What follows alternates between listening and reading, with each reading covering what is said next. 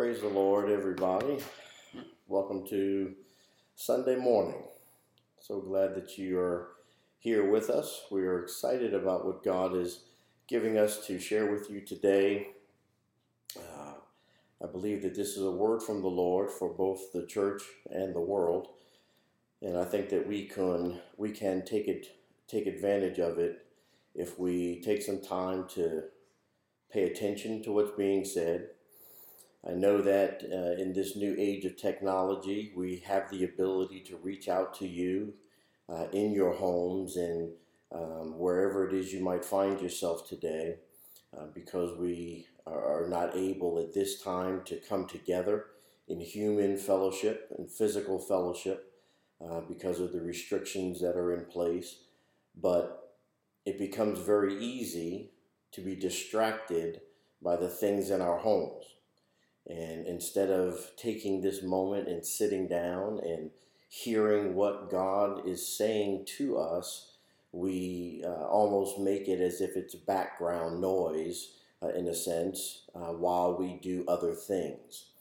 I encourage you, I implore you to stop everything you're doing, to take a moment to sit down and dedicate this next bit of time, whatever the time is that God gives us together today, however long this may go, that you take this moment to sit down, to stop doing anything, to turn off all of your devices in your home that would pull away from this specific moment of giving God attention to what He's saying. Because I believe that this word is for you.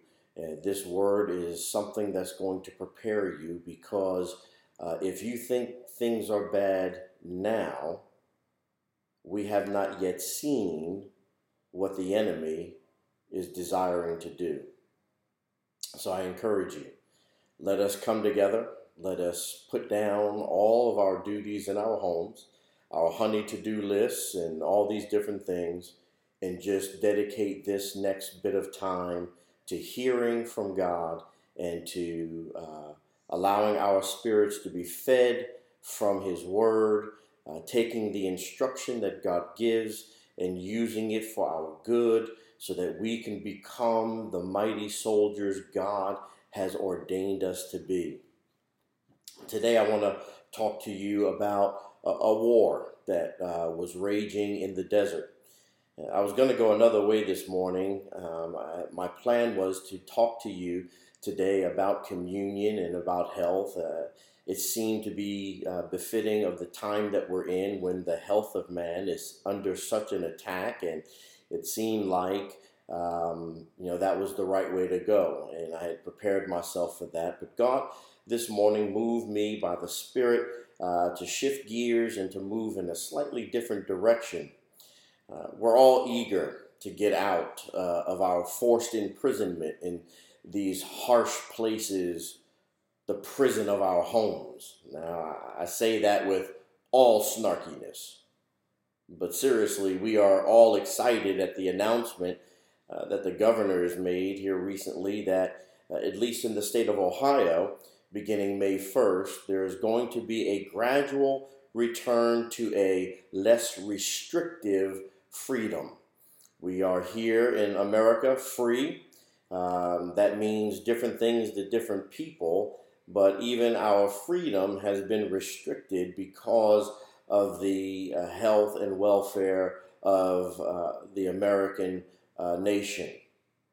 Now, looking at Facebook, I see all the things that we miss, all the things that we've been prevented from enjoying since the stay-at-home order was given, and since we've all been forced to kind of stay in our homes except for essential travel. And what it makes you wonder, when the restriction is free, what's our first visit going to be?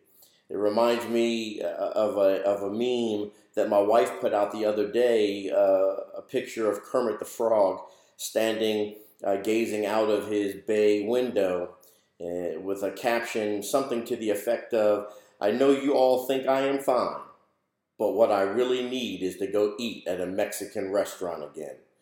It makes you kind of wonder. The idea being that we have been prevented from enjoying things that our flesh craves, almost like a 40-day forced fast.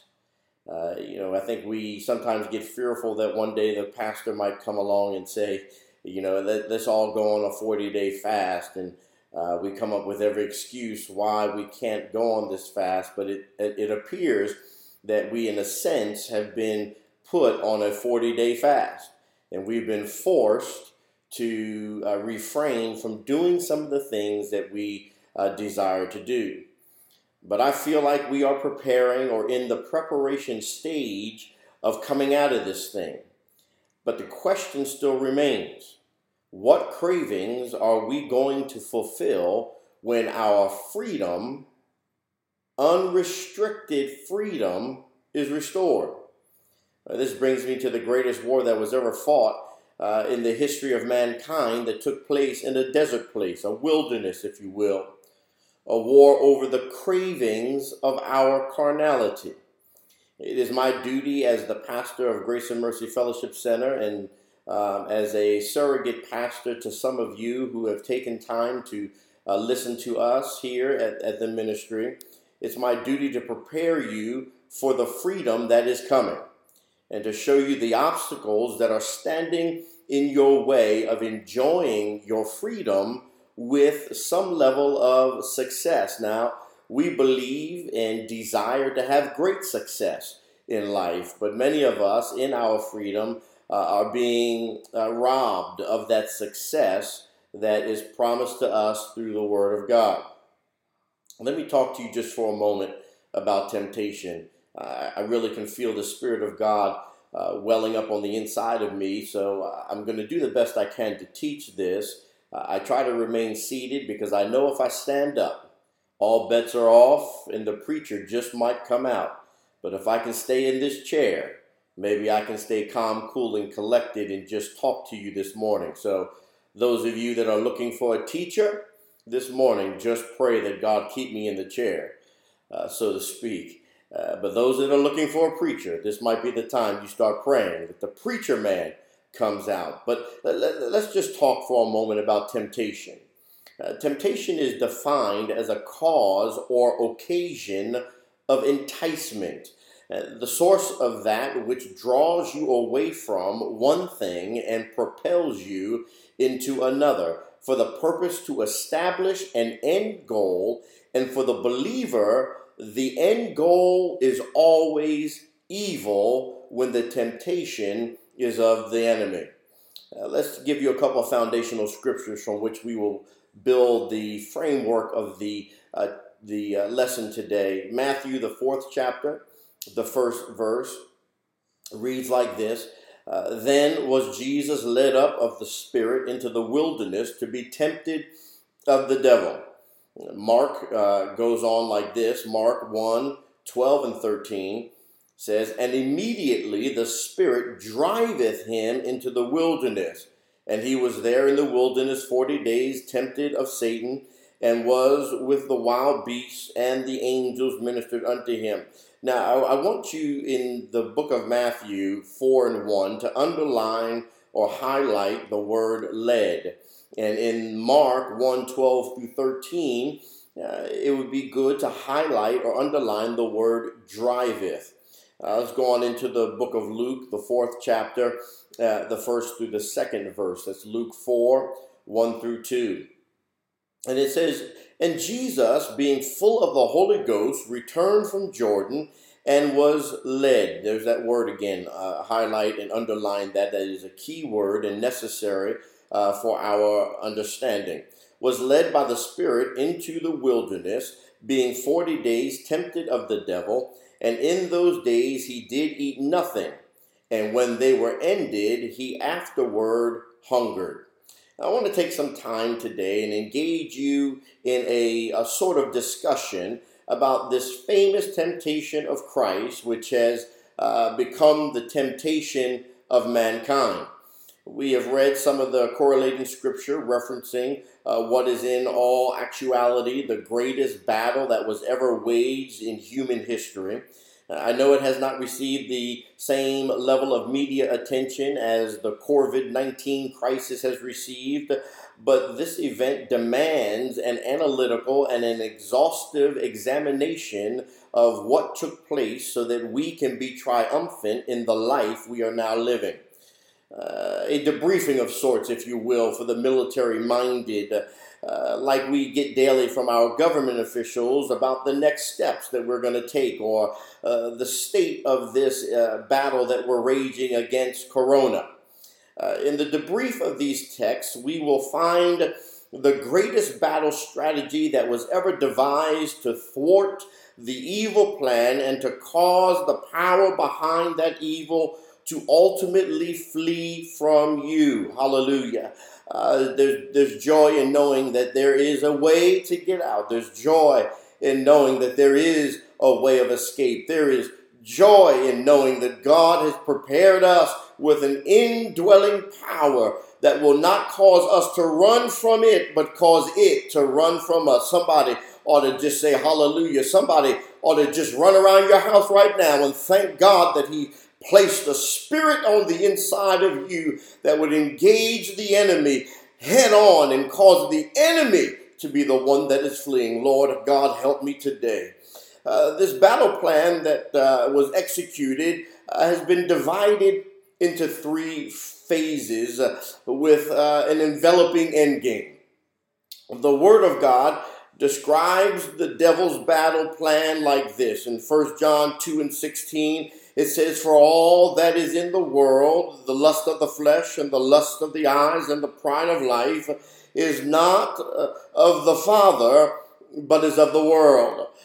These 3 climactic assaults upon Christ dealt with 3 basic areas in existence in human life.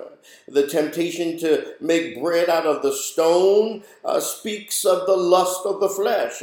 The temptation on the exceeding high mountain, as detailed in Matthew 4:8, where it reads, "Again the devil taketh him up into an exceeding high mountain, and showeth him all the kingdoms of the world and the glory of them." In the viewing of the kingdoms of the world, this speaks to us of the lust of the eyes. It's the things that you see through not just your natural eye, but also your spiritual eye. And the temptation to jump from the pinnacle of the temple speaks of the pride of life.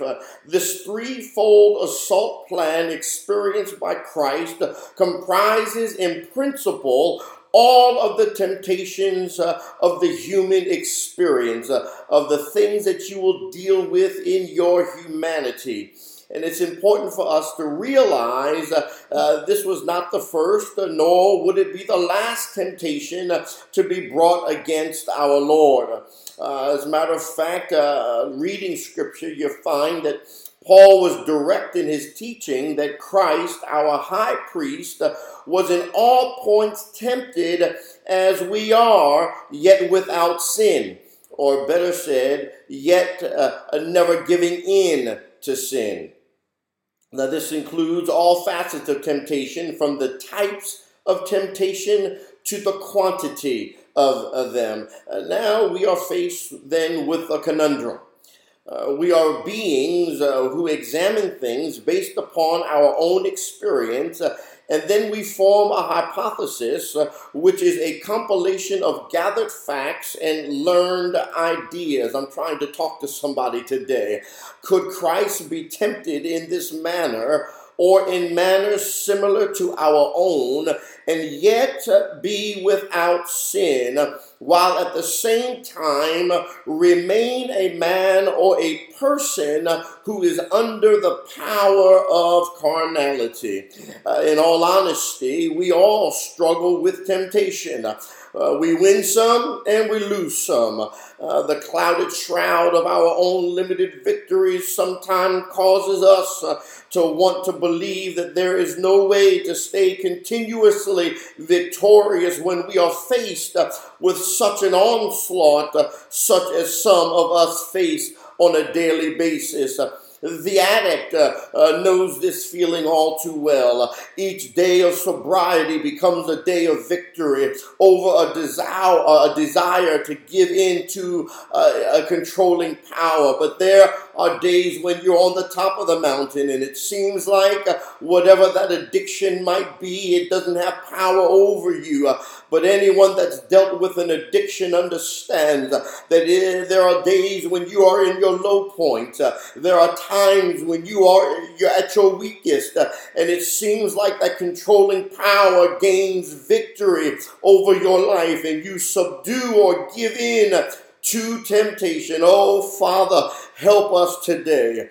For some, it becomes the inevitable to wonder how a sinless Christ could be in any real sense the subject of temptation. As a matter of fact, looking at the history of man, you'll find that this becomes a hotbed of discussion during the Middle Ages.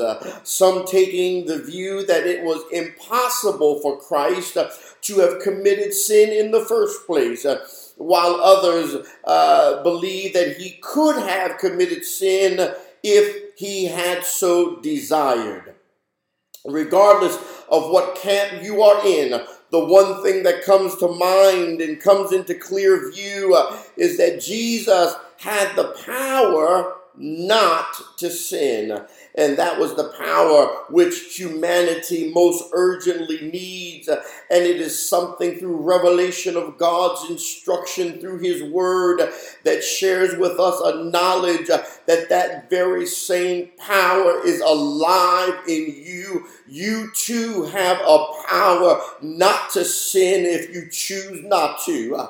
The striking thing in the examination of this whole idea is that we have to have some power or the same power to sin or to give in to the power that's luring us away from our righteousness in Christ Jesus. This is the shell game that the enemy plays with the temptations that are presented to us. The idea that we have an inability to resist temptation is just propaganda of our enemy, because in actuality, your resisting causes the devil to flee from you. I don't even have to run from sin. There is a power dwelling on the inside of me that if I give it life, it will cause my enemy to run from me. Oh, saints of God, that's another praise break for you right there. You ought to stand up where you're at and give God some glory. Hallelujah. Thank you for the Holy Ghost that will cause my enemy to flee from me, that will cause my addiction to flee from me, that will cause my sickness to flee from me, that will cause evil even in itself to flee from me. Hallelujah. Oh, Lord, help me, help me. We believe that Christ was human. In every way in which we are human, he was human, with the exception of being born in the sin condition. GMFC, if you would, think back on my lesson to you concerning seed reproducing after its kind. It's so vitally important to understand that every seed sown will reproduce after its kind. It's impossible for an orange seed to grow an apple, and it's impossible for an apple seed to grow an orange. Every seed has to reproduce after its kind. We have these seeds of sin, or the sin condition, reproduced after the author of our seed, who is Adam. Jesus was of the reproduction of the bearer of seed, which produced life in Mary. And we know that this giver of seed was the Holy Ghost. The seed gave birth to the perfect sacrifice. So Christ then had no desire within him to do evil. This is the purpose of separation from those things which produce an environment where the seeds of corruption will grow and produce sin. Sin didn't attract Jesus. Sin didn't look good to Jesus. Jesus didn't take a second look at sin. Moreover, he was repulsed. He was repulsed by it in his essence. The problem comes in our attraction to the things that defile us. Christ had no defiled appetite or lust in him, which would respond to evil temptation. The temptation, therefore, was not to see if Christ could sin, but to prove that he would not sin. It is like the acid test for gold. The acid test does not determine that gold is gold. What it does is it demonstrates the purity of the gold itself, but whether Christ could have sinned or could not have sinned, the basic lesson in this temptation experience of Christ does not change. This great temptation experience which Christ had right after his baptism is recorded in all three of the synoptic Gospels, Matthew, Mark, and Luke. The Gospel of John does not record it because it did not fit within the specific purpose for which that gospel is written. Mark's account of the temptation is very brief, but Matthew and Luke give a detailed account of the temptation experience. Matthew and Luke do differ in the apparent order of the three great temptations. If you take a cursory look at the text, it'll seem like they're not aligned in the same order. This does not make them contradict each other, because when you have a better understanding of how things are written, the literary context in which they are written, you'll come to the understanding that Luke's account does not indicate an actual sequence of events, indicating an order to each of the events. Luke simply uses the word "and" when he is connecting the temptation experiences with themselves. While if you look in the book of Matthew, you'll find that Matthew doesn't use the word "and," he uses the word "then." And if you look at the word "then" with the right literary understanding, you'll come to the realization that the word "then" is a term that indicates in order of things. Let's go to the text. Matthew 4 and 5 says, "Then the devil taketh him up into the holy city, and setteth him on a pinnacle of the temple." Matthew 4, 10 through 11 says, "Then saith Jesus unto him, Get thee hence, Satan, for it is written, Thou shalt worship the Lord thy God, and him only shalt thou serve. Then the devil leaveth him, and behold, angels came and ministered unto him." So when you look at the text, you'll find that Luke's account fits the order of the threefold assault of evil, which is the enemy's strategy that I spoke about when I opened up today. It's argued by many scholars that Matthew's order of the temptation is the right one in a chronological sense, not only because of the word "then," which is a connective word, but also because the last of the three temptations seems to end with Christ telling Satan to be gone. So when we have a reference beginning and a defined end in the text, it shows a chronological sense of things in order. Now, we also understand that the writing was a language of finality and conclusion. I just merely point this out to you today, but you've got to understand, really at the core of this, is not an issue worth arguing in the sense of the order of the assault, because the order of the assault does not change your defense against the assault itself or the attacker. And if it changes nothing, then its importance is truly diminished.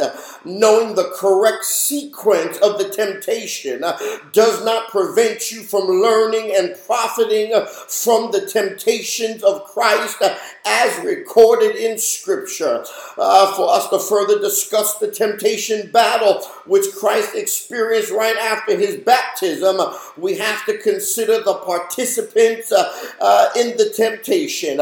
We have to take a look at the place of the temptation. We need to focus on the period of the temptation, and we have to understand the purpose of the temptation. Holy Ghost, give me strength. Who is it who entered the octagon of battle and engaged in this cage match of all time? The Scripture defines the combatants as Jesus and the devil. The Scripture tells us that two significant conditions exist about Jesus, which we as believers ought to focus on, because they are the same conditions that we as believers, as people living in the human condition, have to have and understand if we are to be successful and live a victorious life.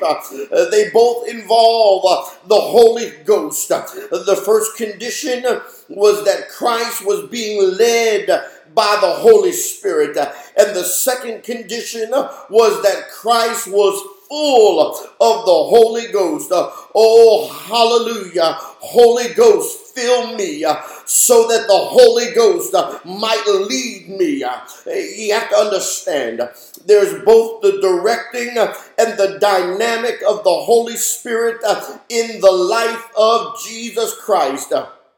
Both of these conditions are very important, not only in the life of Christ, but also in your life, also in my life, also in the life of every human being on the face of this planet.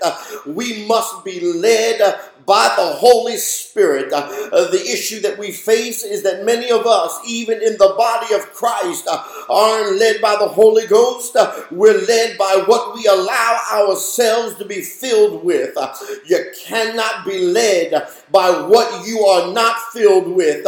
You will follow after carnality if you allow yourself to be filled with carnal things, or you will follow after Christ if you allow yourself to be filled with the presence of the Holy Ghost. God said, I send the Holy Ghost as a gift unto you, that you might have power while you're yet living in the earth.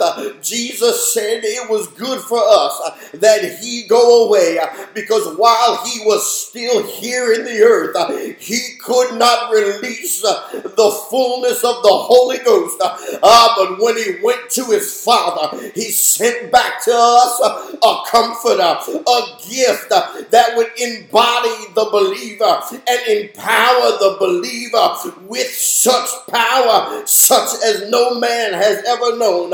Hallelujah. Praise God in the highest. Oh, Lord, help me. Let me take a breath, saints of God, because I feel the Spirit of God moving on me. I feel led by the Holy Ghost to declare this word of truth in your life, because we've been bound for far too long. We've been imprisoned for far too long, and the time of our freedom is at hand. But the enemy wants to keep you bound. The enemy wants to keep you in a place where you're stuck. But God said, I'm shaking up the fallow ground underneath your feet, that you might be loosed to carry out his glory in the earth. Hallelujah. Oh, Lord, help me.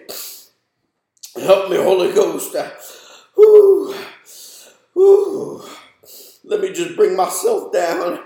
Let me just catch my breath. Oh, hallelujah. I feel the Spirit of God on me heavy today. Oh, hallelujah. Whew. Now I want you to take a moment to note what Scripture says. Jesus was following. He was following the Holy Spirit. After his baptism, Christ obediently followed the leading of the Holy Spirit in going to the wilderness where he encountered the temptation experience. The obedience of Christ is the first thing that's emphasized in this prologue to the temptation event itself. There used to be a television show called The Event, and this television program would focus on always trying to mislead the viewer from truly understanding what the real event was by filling your visual senses with subplots that had the appearance of great importance, so you would keep guessing and watching. We have to then understand what was not the leading factor.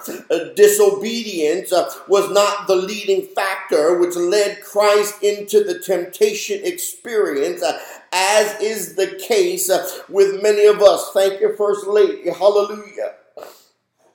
Let me just clear my eyes. Hallelujah. Trying to stay on my notes so that I don't get too preachy today. Oh, hallelujah. Lord, help me.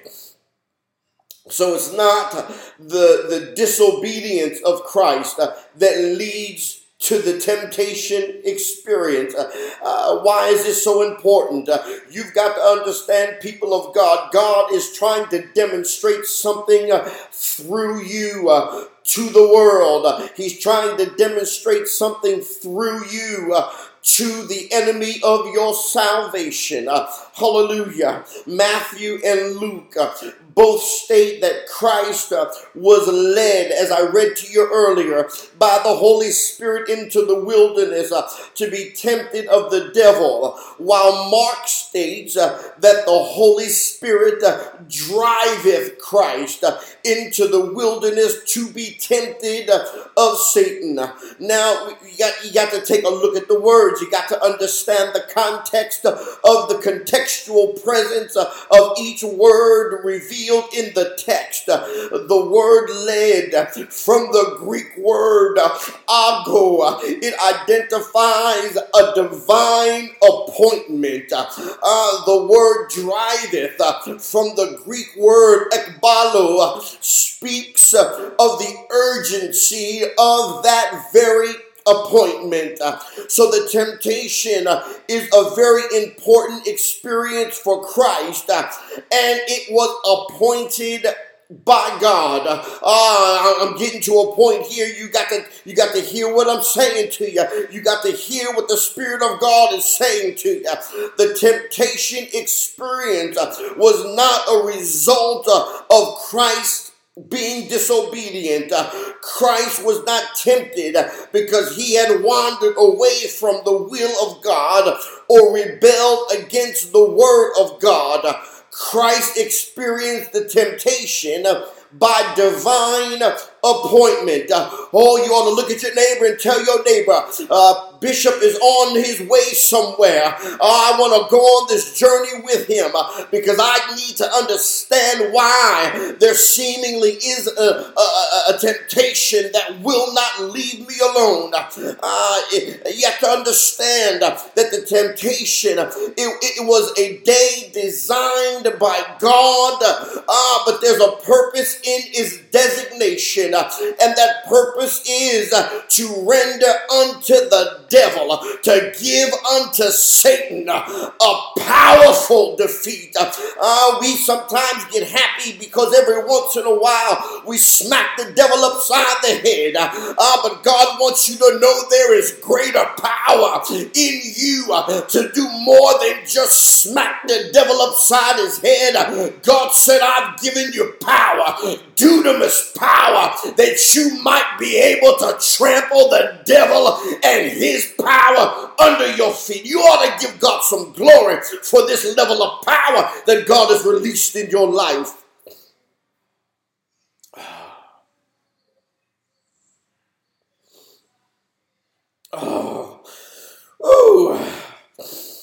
You have to understand, it is the purpose of God to remind the devil that he is powerless against God. And because God is dwelling richly on the inside of you, He's powerless against you. This also redefines for us and solidifies our faith in the power of the Savior over the power of our captor. We can gain confidence in the knowledge that the temptation of life is not purposed by God for our destruction, but rather for God to take that meant for evil and work it out for our good. God is trying to get you to the level of understanding that even the temptation itself has no power against you. Understand, people of God, I'm building a foundation of understanding and knowledge in you, so when you return to your freedom and enter the land of temptation, you can have a better grasp of what's going on around you, where it comes from, and the very power that is in you to overcome the power that is in the world. You see, for the believer, this season of disease and restriction is a time of rest and refreshing. It's a time for you to return to God in your thought and indeed as He is preparing us for the next that is to come in this life. All that I hear is that there is going to be a change to that which is normal. There's going to be a new normal for humanity.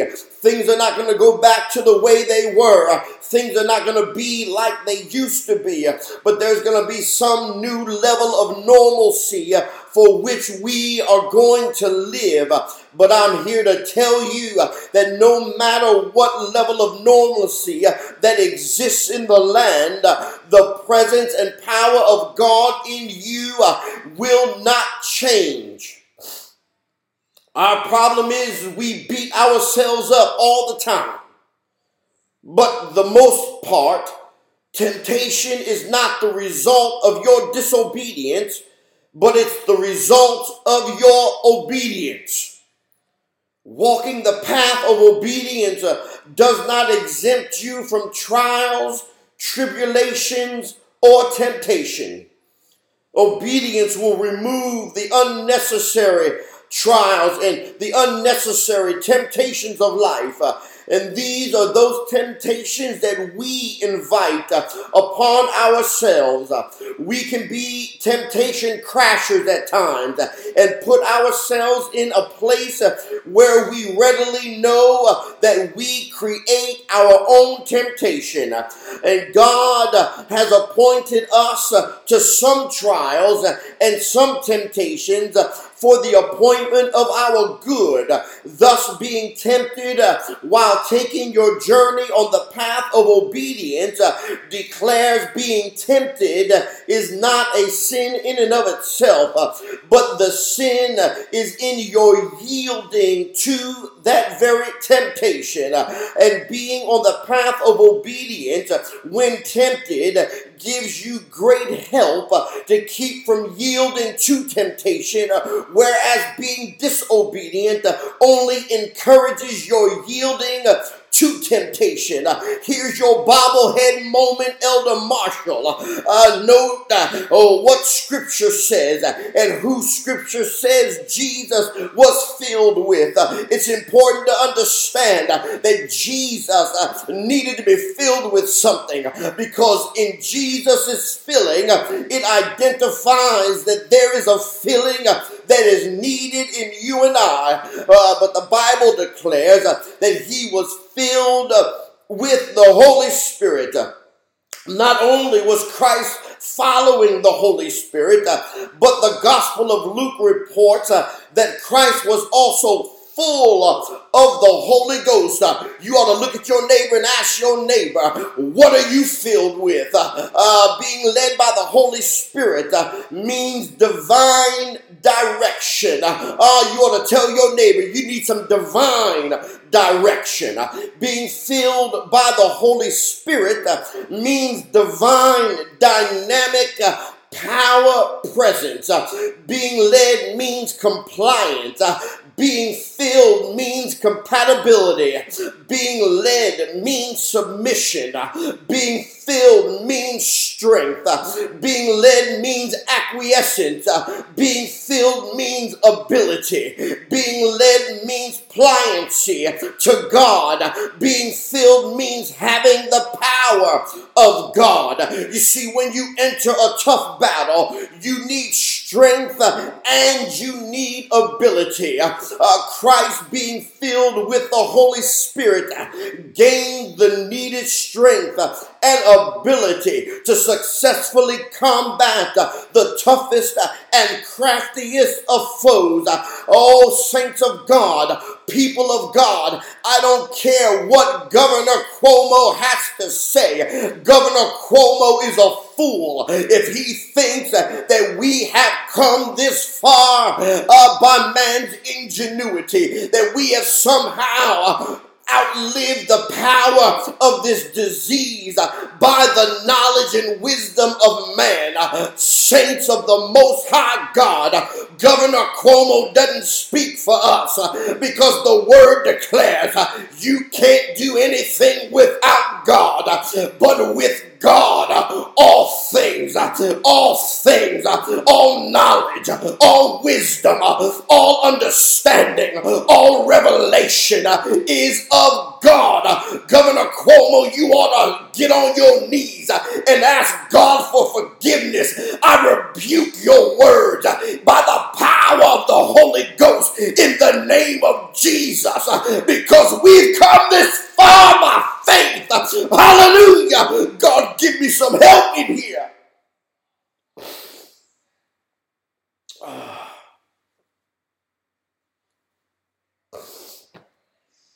Hallelujah.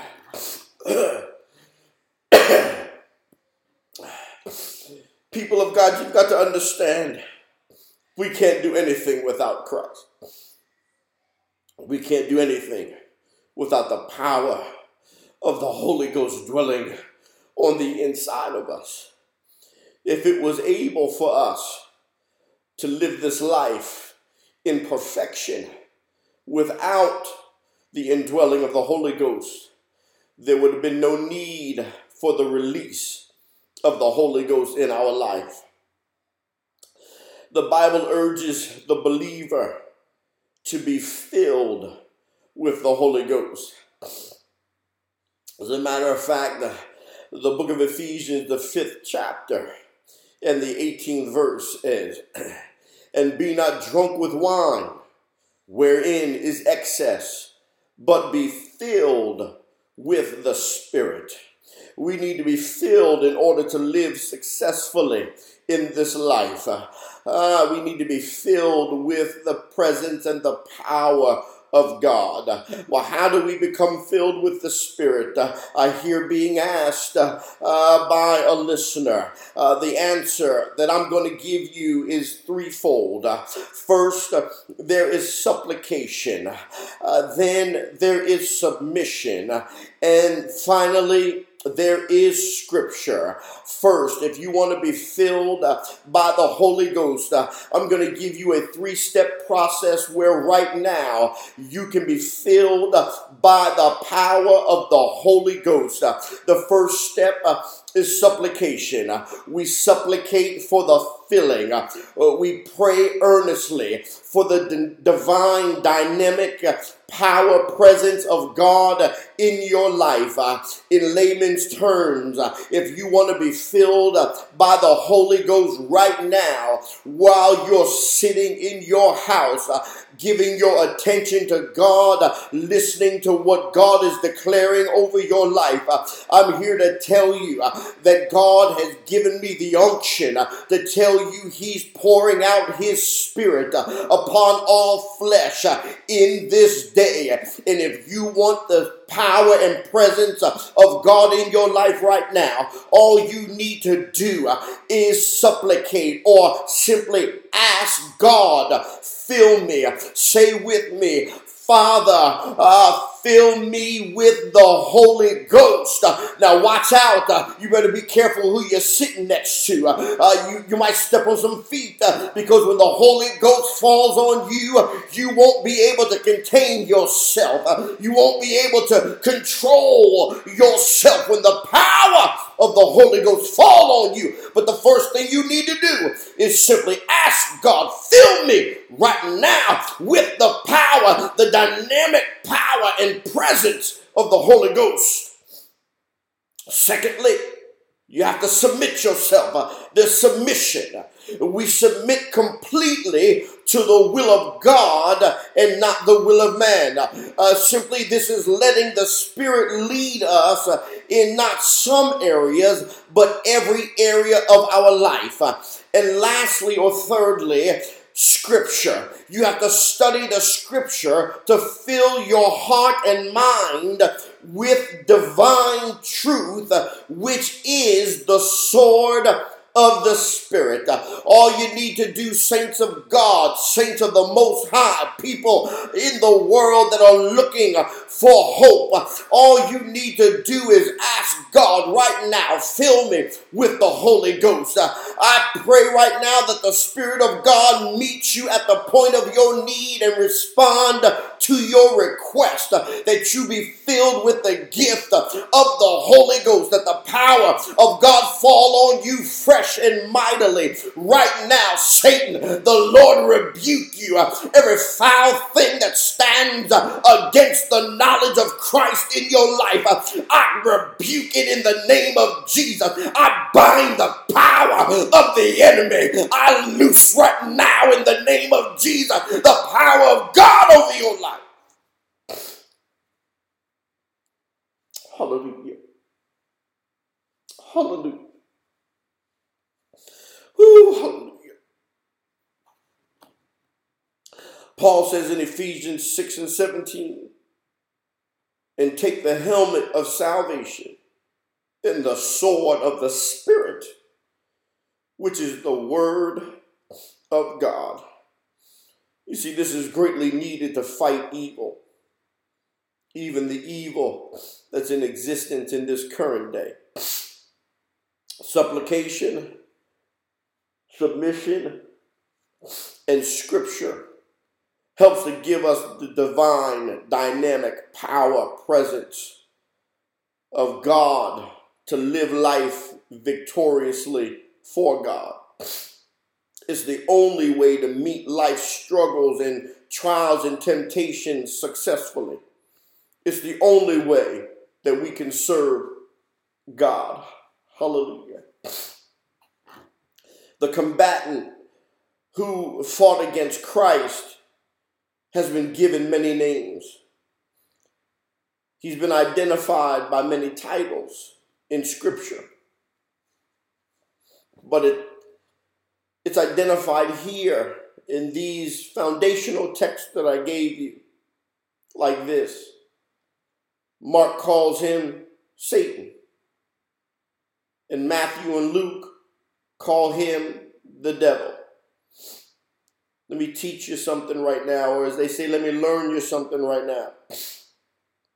From these references to this enemy of Christ and ultimately the enemy of your salvation, we learn three important things about the devil. We learn about his existence. We learn about his exclusivity. And we learn about his evil. Let me just share this with you. I'm not going to be able to get through this today. But I'm going to break a couple more things down to you and then I'll let you go. Some food for thought, some things to chew on throughout this week. And we'll talk more about this next Sunday. But let me just identify these three things. His existence. You see, Scripture does not treat Satan as a figment of one's imagination. The Bible describes the devil as a real person. This fact is emphasized in the temptation account in Scripture, which says Jesus was led up of the Spirit into the wilderness to be tempted of the devil. It doesn't say to be tempted of a figment of his imagination. It doesn't say to be tempted of something that was not real, but it identifies the reality of the existence of a singular person. If the Bible be true, then Satan is an evil person and not merely an evil influence or some unidentified power. The trick of Satan is to get you to deny his existence. This gives him greater advantage in doing evil. He's most effective when his existence is denied. Because when you deny the presence of any evil, it only permits that evil to increase and abound. Burying your head in the sand while your house is being destroyed will not save your house. Not accepting the truth of his existence does not make him go away, but rather it invites him to hang out. And those who deny his existence will be the ones who offer the least amount of resistance to his presence. Furthermore, denying the existence of the devil leads to great dishonor for Jesus. You see, this explains a major reason why the devil wants to conceal his own existence. You see, in the temptation scene, either the devil exists or Jesus, at the core of his essence, is a sinful person. There's a conclusion that a man by the name of Harry Ironside says, and I love this statement. I'm going to quote him. He says, "There are those today who deny the personality of the devil. They say that all the devil there is the evil of man's own heart, his own wicked desires, his own evil thoughts. The denial of the personality of the devil is a positive blasphemy against our Lord Jesus Christ. It means that Jesus was to be tempted then by his own evil thoughts, by the wickedness of his own heart. In the denial of the reality of the devil, it speaks or declares that Jesus then was not tempted by a power outside of himself, but by an evil that was on the inside of him trying to express itself. So the record of the temptation experience of Christ really condemns Christ if Satan is not a real person. But the scripture account of the temptation brings honor to Christ by making plain that Satan is a real person and Christ has ultimate power over the real of this very being. It also talks about his exclusivity or his exclusiveness. The devil is in an exclusive club that only has one member, and that's himself.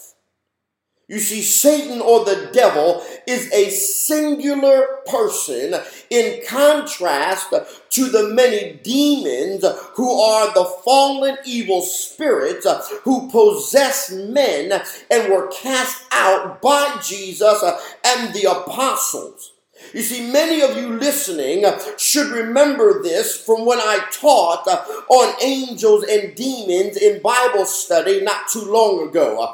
Unfortunately, the King James Version does not always distinguish the exclusiveness of Satan in the text. For many times, the Greek words daimon and daimonion are translated devils instead of demons in the King James Version. The devil, which refers to Satan, is translated from the Greek word diabolos and is always used with the definitive article meaning the devil, not just a devil. I want you to understand, people of God, there is only one devil, but there are many demons.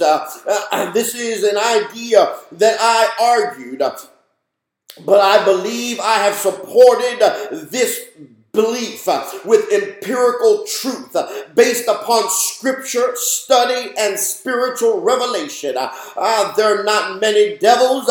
There is only one devil, but there are many demons that are in his kingdom. Then there is his evil. It's important to understand in the context of this battle that is raging between the devil and Jesus, the evil that is being presented. The evil of Satan is very great. His evil is not only seen in his deeds, but also in the meaning of the name Satan, which means adversary in the Hebrew and in the Greek context, and especially in the meaning of the name devil. In the New Testament, the English word devil shows up only 4 times in the King James Version. The Old Testament and is in its plural and does not refer to the devil. It always refers to devils, not the devil. Now, the word devil in the New Testament comes from a Greek word meaning an accuser or a slanderer. So the name devil means to spread reports or to slander. The name devil in verb form, that means in action form, means not only those who bring a false charge against someone, but also those who disseminate the truth concerning a man, but do so in a malicious and insidious and hostile state. Christ said that Satan was a liar and the father of it. That's in John 8:44. And when Satan appeared in the serpent in the garden, scripture makes this declaration: the serpent was more subtle than any beast of the field. Genesis 3:1. Satan's craft and corruption are great, and those who act like him reveal who is behind their deeds. There are other names which show his evil. They're referred to as the old serpent in Revelation 12:9, the great dragon, the prince of the power of the air, Ephesians 2:2, and the tempter in Matthew 4:3. I'm coming up on an hour right now. And I think I'm just going to pause for the cause right here. I've given you some food for thought. I've tried my best not to preach, but to teach, but there's something on the inside of me that's burning right now. People of God, you're getting ready to be freed. You're getting ready to be loosed from the prison of your home, to go back out into the world, to go back out into the land of temptation. Next week, I'm going to talk to you about the place of temptation. And maybe I'll be able to finish this message then. But there's something that you need to understand. God has prepared you to be victorious over everything that you face when you step back out into the land of your freedom. You're not being loosed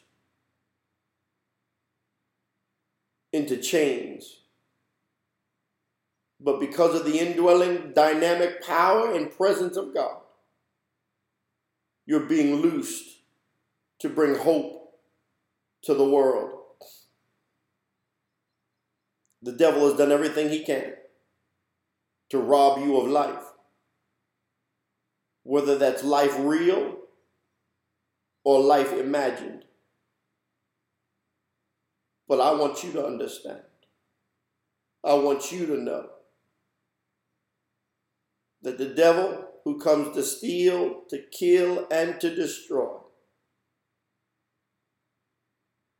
is bound by God, because the word says that he came that you might have life and that you might have it more abundantly. There is power in you to overcome everything that you are going to face in the next of life. There is absolute, infinite, never fleeting power in you. God let me know that there are some that are listening to this sermon today who have just tasted the presence of the outpouring of his Spirit upon their flesh. And for the first time, they are feeling free. Chains are broken. Shackles are loosed. There is a new normal for you that's coming. And that normal has only to do with the presence and power of God in you like you've never experienced before. I speak a refreshing. I speak a renewing over your life. In the name of Jesus right now. Father, even those that have been filled and those that were just filled, loose a demonstration of your gift of life in them. That as we walk back out into the land, we might be that light that is set upon a hill. That we might be the people that restore a level of hope to humanity. That man might understand it is not because of the ingenuity of man that we are free, but we are made free by the ingenuity of our Creator, God. People of God, I speak directly to you now. As you step back out into society, don't be the same person you were not too long ago. But be the person that is filled and led so that the glory of God might be loosed in and through you. That you might lay hands on the sick and they recover. That you might lay hands on the possessed and every evil power be cast out. For these gifts, these miracles, signs, and wonders are not things of the past, but they are things of those that are only filled with the power and presence of God. For if you be filled with evil, you cannot cast out evil. For no kingdom divided against itself can stand. But only they which are united in a kingdom can they flourish. Go out as the people of God, endowed with the power of God, not in fear but in triumph, not as victims but as victors. For the battle has already been won. The old saints used to sing a song, don't wait till the battle is over. Shout now. Because in the end, you're going to win. Oh, don't wait till the battle is over, but shout now. Because in the end, you're going to win. Truly, these are the end times. These are perilous times. These are the last days. And not too much further hence will man enjoy this season of God's grace. But while we yet can, let us turn to God with the fullness of ourselves, casting out all things that are not like him. Let us die to self and crucify our flesh and live unto him and unto him only, not satisfying the desires and deeds of the flesh, but bringing the flesh under subjection of the leading of the Holy Ghost, that our faith would be demonstrated in our works. Our works leading us not to salvation, but being our herald of our belief in God. For faith without works is a dead faith. It's not my works that justify me, but it is my works that brings light to my faith. So let your light shine in the earth, that all men might see God in you. I am praying for you. I am believing God for you. And know that I love you. God bless you. God keep you. God make his face to shine upon you and grant to you peace in your going out and in your coming in your lying down and in your rising up, in your labor and in your leisure, in your laughter and in your tears, until that great waking up morning where we might declare, fare thee well, fare thee well.